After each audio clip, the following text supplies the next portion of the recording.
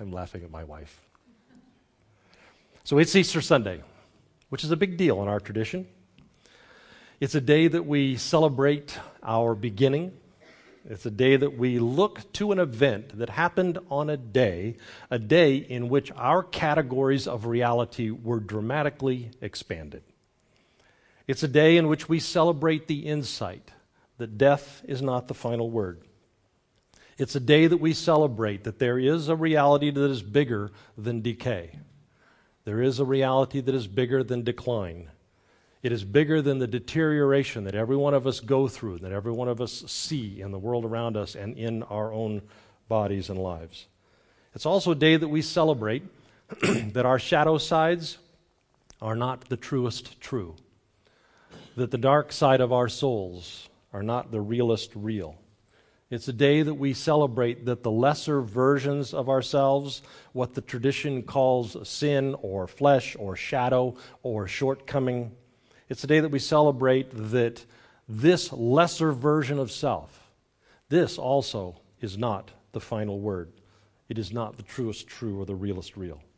Also, it's a day that we celebrate a primal truth, and that is the truth that we experience in every dimension of our lives, and that is that death experienced in one dimension actually serves as a harbinger of life in another dimension.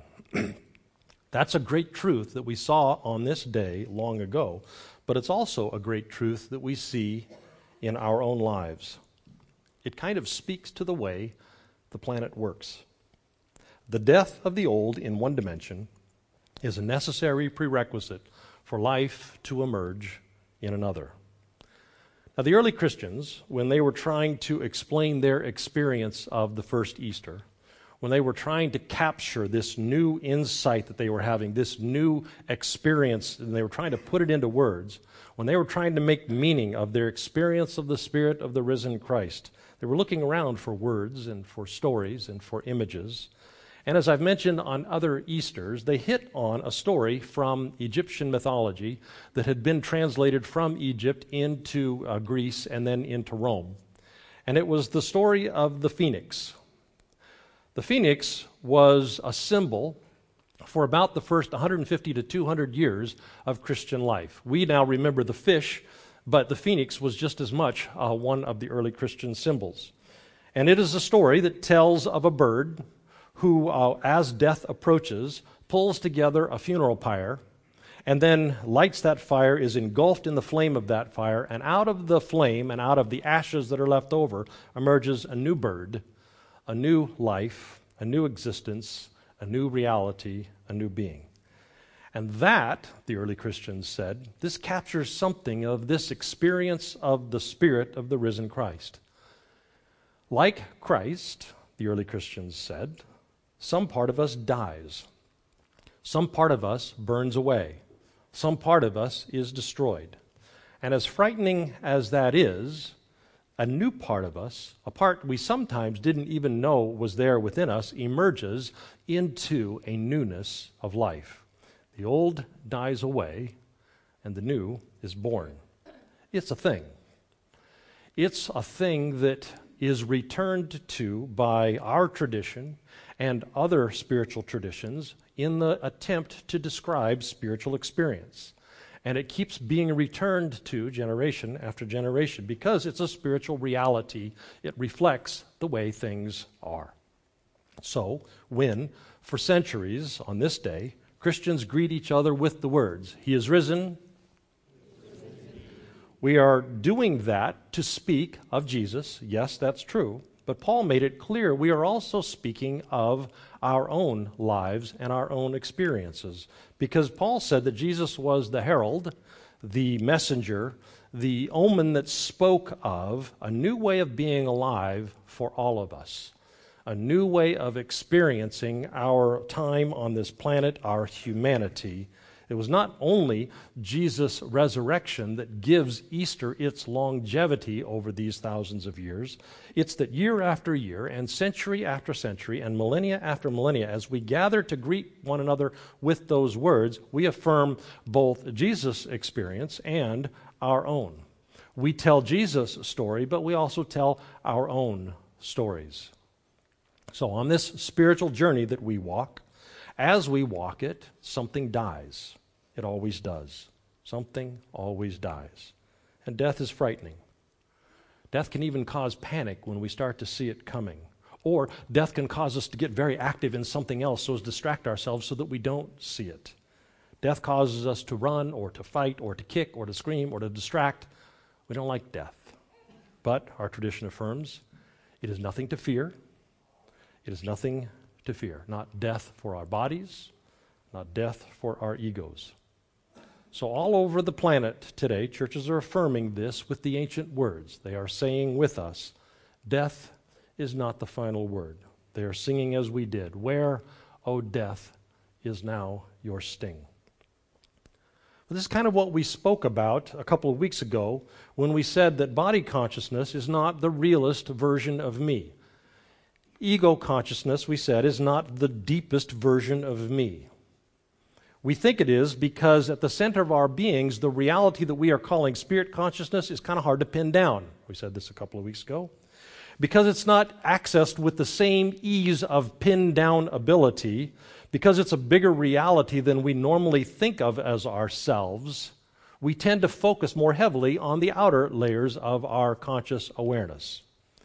But that inner center is more grand, more splendid, more substantive, more encompassing, more comprehensive than we usually allow when we use the word self. We don't think of the grandeur that is described by the divine center, the divine breath. We don't think of that in the same category that we think of when we use the word self. So we tend to be reductionist in the way that we think about ourselves. We tend to think of ourselves only as bodies or only as egos because we can contain that process. This deeper part, this uncontainable part, we tend not to acknowledge of as me. But that's the story of Easter. That this divine center, this spirit that was in Christ Jesus, is also in you and is also in me. The story of Easter is that at the center of who you are, you and I are made of the same stuff that God is made of. It was true, we saw in Jesus, and it is true, the generations affirm, in you and me. There is an indestructible reality at the center of who we are. There is an unperishing center, an enduring essence, a permanent presence, and it is in you, and it is in me, and it is bigger than ego, and it is bigger than body, and it is of God, and it is in God, and it is by God, and it is through God, and we grapple with words to describe it because it's bigger than we can contain, and so we settle on the imperfect, inadequate words, the divine center, or spirit consciousness. That's our story. That's what we celebrate year on year. And that's the experience that doesn't fit into words or doesn't fit into mental constructs, but that which year on year, century on century, people experience. And they say, yes, oh, now I understand what the years have spoken of. We see it in the life of Jesus. We see it in the myth of the phoenix. We see it in ourselves, what Jesus called the way and the truth and the life. We saw it there and we see it here. And Easter points us back to that experience year after year. Each year, some will seek anew that experience of the indwelling Spirit of the risen Christ. And each year, what we seek, we find. And it is the finding, year after year, generation after generation, that brings longevity to Easter. Now, sometimes that quest comes in the form of questions. Questions that, when answered, change everything and change us. Example, how is it that Jesus did not fear death to his body? The answer to that question will change us. How is it that generation after generation after him, his followers did not fear death to their bodies? The answer to that question will change us. And how is it that generation after generation, so many have been willing participants in the death of their own ego selves, who have by degree seeing deeper and deeper and truer versions of themselves emerge from the flames of the death of the old. It's our story of Easter. It's our story of new life emerging from the death of the old. It's our annual call to reawaken to the divine center. It's our annual affirmation that there's a divine center to which we can awaken. There's a way of being us that is bigger than the thoughts we think. There's a way of being us that is bigger than the feelings we feel. There's a way of being us that is bigger than the stories that we tell ourselves and about the world that we live in, those defining realities that determine our instincts and determine the lives that we live. There is a bigger reality. And this orienting reality within us, when we awaken to it, changes everything. We love our bodies. We cling to them. If some harm befalls our bodies, we don't like it, not one little bit. But when we awaken to the divine center, our fear of losing our bodies begins to subside. And that happens generation after generation. We love our egos. We love the two faces that Robin spoke of last week. We love that carefully constructed face that we make by ourselves, for ourselves, to tell ourselves who we are. And we like the carefully constructed face that we make by ourselves in order for public presentation, in order to show you who I am. We love those faces. We love that version that we call the ego self. But as much as we love and as much as we cling to the ego version of self, when we awaken to the deeper life reality that indwells us, the indwelling Holy Spirit, the divine image version of self, the God-centered version of self, when we awaken to that divine center, our fear of the death of the ego self begins to subside. This is the story of Easter. Our annual call to awaken to something bigger and truer and deeper that says death is not the final word. There is something greater. Well, this year I want to highlight one aspect of our story that we do each year. We choose one aspect to highlight. And today I want to highlight one of our core truths that is resident in the story of Easter. So during this time when we've been doing these lessons on our core truths at NRCC, what will we maintain while we move into this new space? Here's one of the truths that we have highlighted many times, and that is that everything is connected. So here's a truth. When we get down to the center, when we get down to the realer and the truer dimensions of life, oneness is a better way to describe reality than two-ness. You heard George reference that this morning in our music. If you've been part of our community for any length of time, you've heard us speak about oneness as a better way of describing reality than two-ness. Because the further we go on the spiritual journey, the more that we begin to see that everything is connected. The versions of reality in which we see everything as separated are lesser truths. In fact, they are illusory truths. The further we go on the spiritual journey, the more we begin to see that even though I feel deeply that I am me and you are you, that we are two, that we are not one, the journey changes us. The further we walk on it, the more and more we begin to sense that our sense of separateness is an illusion. Now, in other lessons, I've spoken at length about how quantum physics is changing our understanding of the world that we live in and really supporting this idea. But long before physics began to figure out how everything is connected to everything else, the spiritual tradition had already intuited it. My body is not your body. We are two, we are not one. My ego is not your ego. My thoughts are not your thoughts. My feelings are not your feelings. And the stories that I tell myself are not the stories that you tell yourself. But my body is not the realest or truest version of me. And my thoughts are not the realest or truest version of me. Nor are the stories that I tell myself, stories that determine how I experience you and act in and react to this world. When the spiritual tradition intuited oneness a long time ago, when Jesus affirmed it in John 17, when Paul spoke about it in the one-body passages of Romans 12 or 1 Corinthians 10, when the mystics from our tradition, who had been on the fringes for such a long time, were insisting that oneness was a better framework than two-ness, when this truth was intuited a long time ago, we were referencing the divine center. We were talking about this deepest defining part of our beings because it is there in that central reality that we are more one than two, more connected than separated, more joined than divided, more attached than unattached. So earlier, we sang the song, "This is the Sound of One Voice." And it's a beautiful song. Four people sing together and say, "This is the sound of oneness. This is the sound of one voice." It's a beautiful song, but it's a very demanding song. It's demanding because it points us to this theme that is resident in Easter. Because it's a call to a different way of living life. It points us toward a demanding way of living life, a spiritual journey kind of demanding way to live life. Because the spiritual journey insists that we bring the physical self, the body consciousness self, and the ego self, the ego consciousness self. The spiritual journey insists that we bring those two versions of self into alignment with the truer truth and the realer real.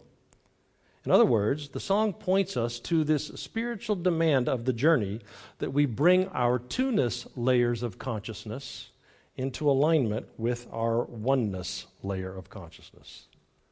The two-ness layers of consciousness, where we touch each other and where we live life with one another, where the rubber of our lives hits the road, in those contexts, we need to be bringing the oneness center to bear on how we live that life.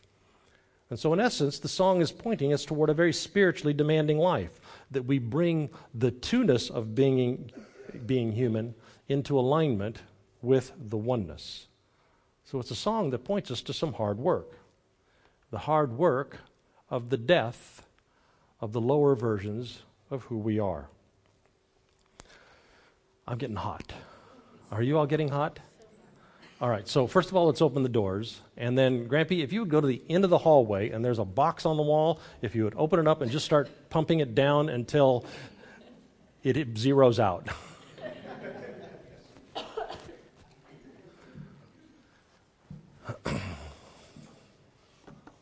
So, it wasn't just you, dear. I know. This time I knew it wasn't me. She gets a little hot sometimes nowadays. And it's not because spring is here. So let me tell you what we're talking about when it comes to real life. When it comes to real life, in our community, we work really hard on conflict resolution. We work really hard on the self-awareness to be able to understand our own stories.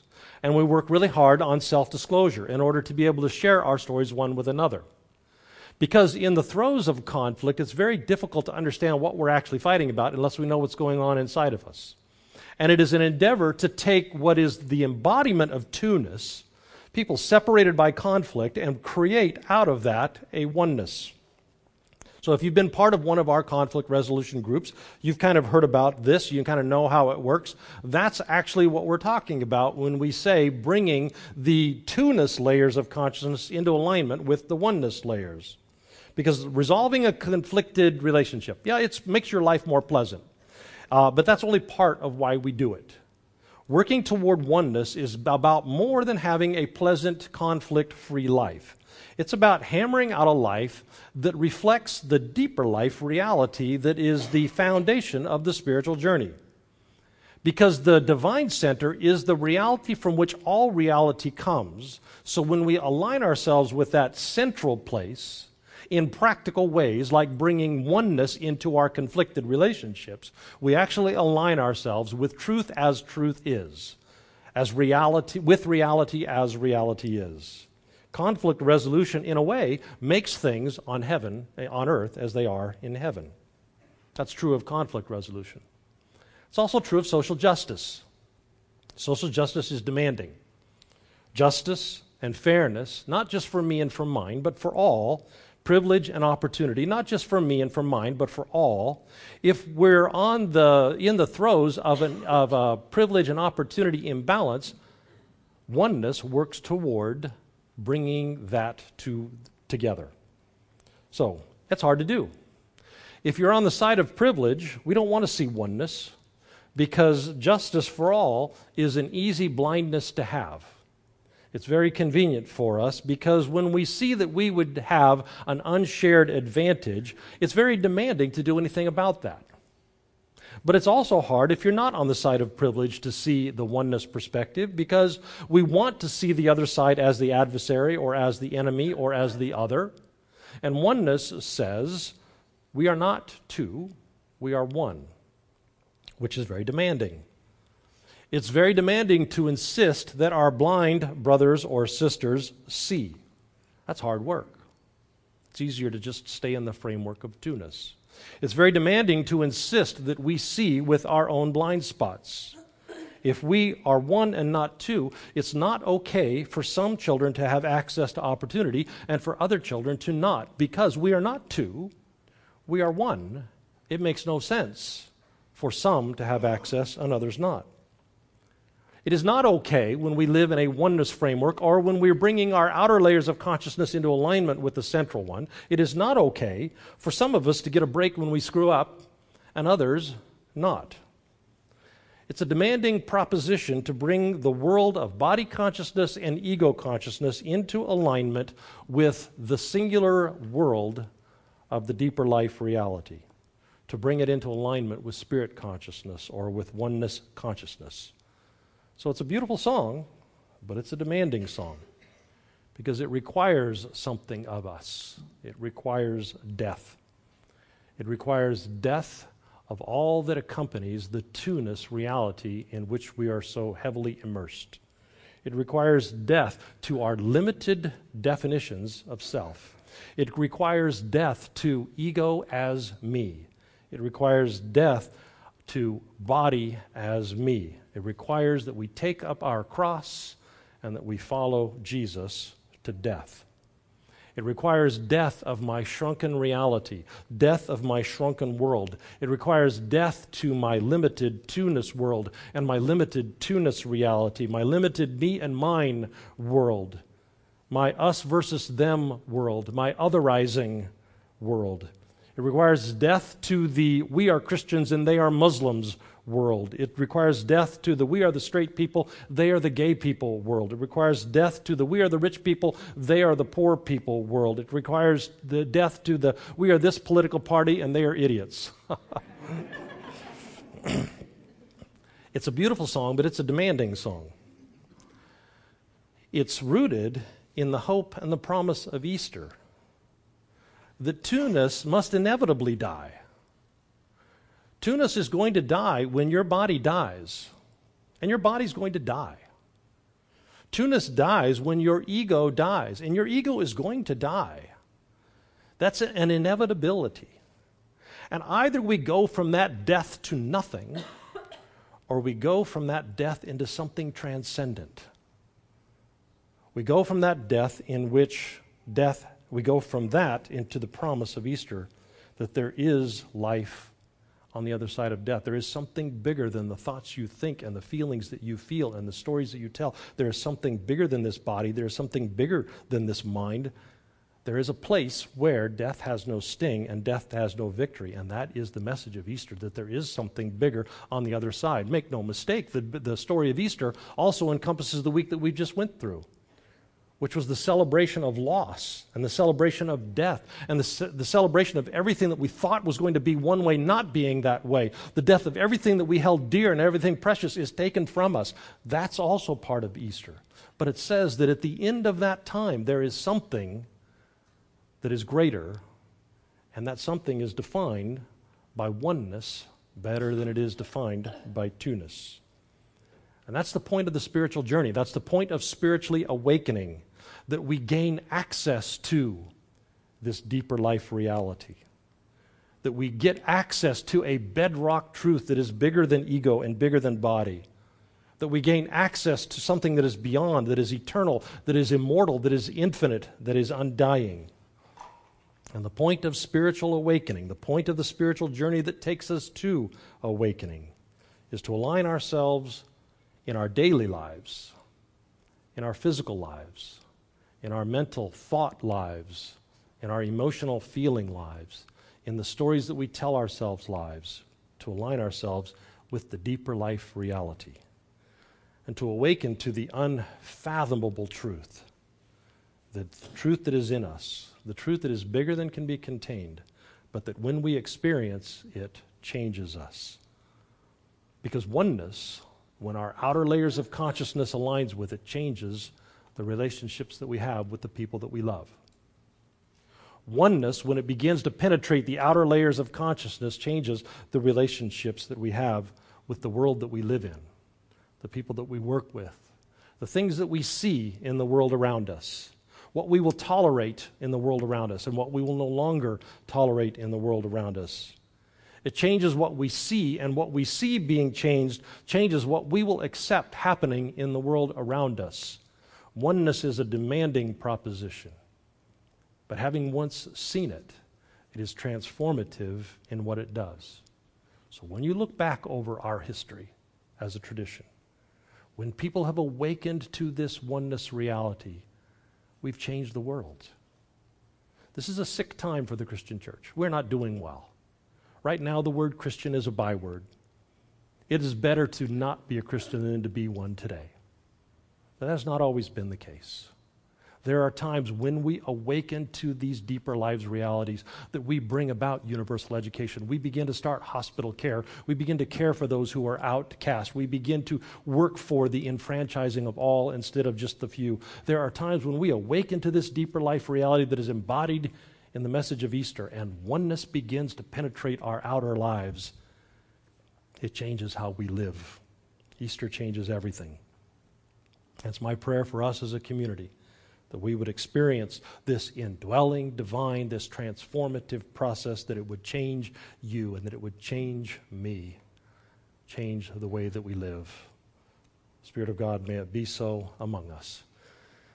In Jesus' name, amen.